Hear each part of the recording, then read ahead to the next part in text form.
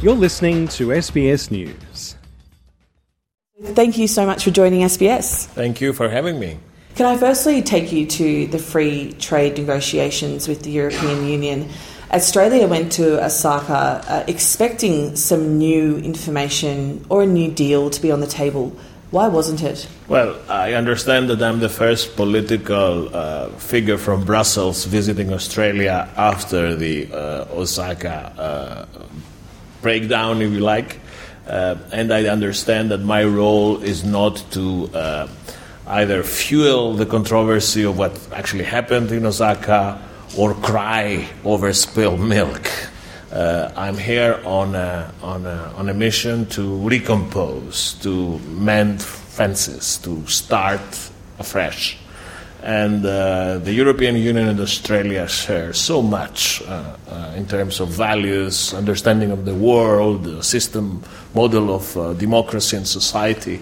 So I think that the FTA inevitably would come to seal the intensity and the depth of our strategic partnership. It was not possible in Osaka, but it will happen down the road, I'm sure.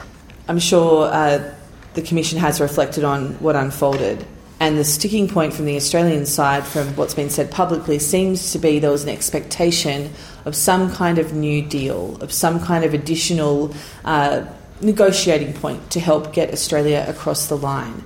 Why wasn't it there? Okay, again, I do not want to reproduce the Osaka misunderstandings, and I do not want to fuel the disappointment that inevitably resulted from events in Osaka. There are all sorts of opinions of what really happened. We had an important offer on the table of $1 billion Australian dollars in terms of access to our market. That could have been improved if discussions would have continued. We were close, but it was not possible. We understand that Australia has provided free trade to other partners in this region. We would hope that that would be the case for us as well. It was not possible, but that's not the end of the story. I think my presence here should be interpreted as the willingness not to lose the perspective of getting an FTA agreement, and also having Australia participating in our flagship research and innovation program, Horizon, as is the case for all our partners, Israel, New Zealand, Canada, the UK. Do you come to this Parliament with perhaps a little bit more to offer? You're sending a signal, you say, but is there anything sort of tangible as a part of that signal? No, I want to be very clear. Trade is not part of my portfolio responsibilities, and I do not come here to negotiate or reopen the discussion. I'm here to work on my areas of responsibility, which is security, intelligence, migration, culture, education, skills. I'm in charge of the people-centric policies of the European Union, but I hope that my presence in this country will help in diffusing some of the tensions that developed in Osaka and after Osaka, and show clearly that there is a perspective down the road for an FTA agreement. I know it's not in your sort of portfolio area of responsibilities, but will you have perhaps a chance to at least speak to the Trade Minister, for example, while you're here? No, I do not have a meeting scheduled with the Trade Minister. I have meeting with the representatives of the federal government that pertain to my portfolio responsibilities. Well, let's go there, because at the moment the conflict in the Middle East is really overshadowing everything that is happening here in Australia and across the world. We're following very closely the latest portion of the ceasefire process and the hostage movements. One of your colleagues, Joseph Borrell, recently said that the best outcome and the most important step to take is for a Palestinian state to be part of this outcome.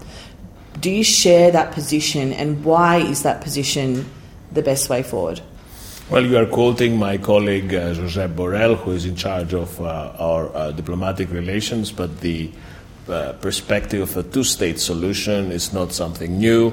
That was agreed in Oslo. That was part of the Oslo agreements that in theory, would have taken us there a long time ago. Unfortunately, this was not the case. Since 7th of October, the Hamas terrorist attack on Israel and the conflict that is now developing, clearly now we have it's a blessing in disguise, if you like, but we still have a chance in this post-conflict horizon to rediscover Oslo and offer the necessary security and peace guarantees both to Israel and to the Palestinians to live in peace, but with an important caveat, that Hamas will not be part of this arrangement. Hamas lost the right to be part of this arrangement on the 7th of October. Do you think, though, Israel, in what it's described as self-defense, has gone too far in retaliating against the Palestinian people? Well, the answer to this question, I think it's something that cannot be given from a commissioner's office in Brussels or from a parliament room in Canberra. There are people who have to establish that on the ground, agencies, UN structures. For me, the fact of this first successful exchange of hostages is a tangible proof that there are rules and there is a certain understanding which is necessary as events are unfolding, but is also crucial in the post-conflict horizon. Can I take you to the current status of some countries within the EU at the moment where people like Geert Vilders have come to significant prominence? We are seeing the rise of a sort of anti-Islamic, anti-migration sentiment. It is supported by a public voting in favour of some of these policies. So what does that say about current sentiment in the EU and whether or not this could in fact impact on those countries remaining a part of the EU? First of all, let me tell you, Anne, that we are proud of our democracies, and we in Europe are not afraid of elections. We're a union of democracies. So there is respect for all electoral outcomes. Of course, you're mentioning the Netherlands, but a few weeks ago we have elections in Poland, another important member state, where the result was exactly the contrary. The political forces of moderation managed to win the election over a government with strong populist and I would say anti-European views. So having said that, clearly as we move to the European elections next June, we're interested to see how people will assess our efforts in Brussels to produce good policies that make sense to their problems. The best way to defeat populism is by producing good policy. And I'm sure that once we have all the policy ingredients in place to find meaningful solutions on migration, on economic governance, on managing inflation, building a more autonomous and resilient Europe in terms of energy, all this will translate into some sort of electoral outcome that would be positive for Europe next June. Are you worried, though, that it's inevitable that there'll be some fracturing of the EU as a result of some of these people who have been considered fringe views, holding fringe views in the past, now coming to such prominence politically? Well, of course, we have to monitor these trends in public opinion. That's part of what we do. But at the same time, I would counsel against view that everything is doomed to failure and the Europe would collapse and the European Union will be over. I mean, we went through this argument during the Brexit campaign and we clearly saw that they didn't materialize.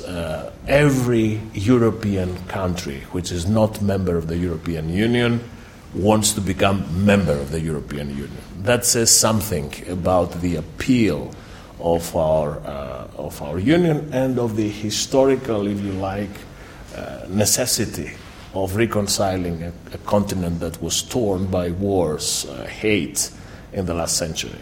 Will you make space for those views and the people who back those views at the highest levels of the EU? Will they be at the table and be a part of the decision-making process? If they win an election and they're able to form a government, their place on the table of governance is guaranteed. But will you be my question, I guess, is probably more along the lines of, are you prepared to push back if you don't agree with some of these viewpoints? No, because we have a system of governance of the European Union which is rules-based, so it's not arbitrary. Our member states decide by qualified majority, and we have a European Parliament which is directly elected by 450 million Europeans. So the rules for taking decisions are there, and everyone who aspires to shape European policy would have to play by the rules. How much more difficult do you think the task will be to get these migration policies at an EU level through over the coming weeks, given the sentiment that's being sort of measured in parts of the EU at the moment? I say precisely because of the sentiment measured in the EU, it's now more urgent than ever before to get to this big European agreement on migration and asylum policy. We have the biggest and better regulated single market in the world. We produce 22% of the world GDP. We have the second world currency of reference. Is disappointing that we still do not have a migration policy. But we're getting there. And I hope that in few weeks, certainly before Europeans go to vote in June, for the first time Europe would be able to show the populists and the demagogues that Europe can have meaningful solutions to their problems. And for those people who have, particularly in our audience, watched for a number of years now the stories about asylum seekers trying to reach places like Italy by boat, what will be the future for those efforts?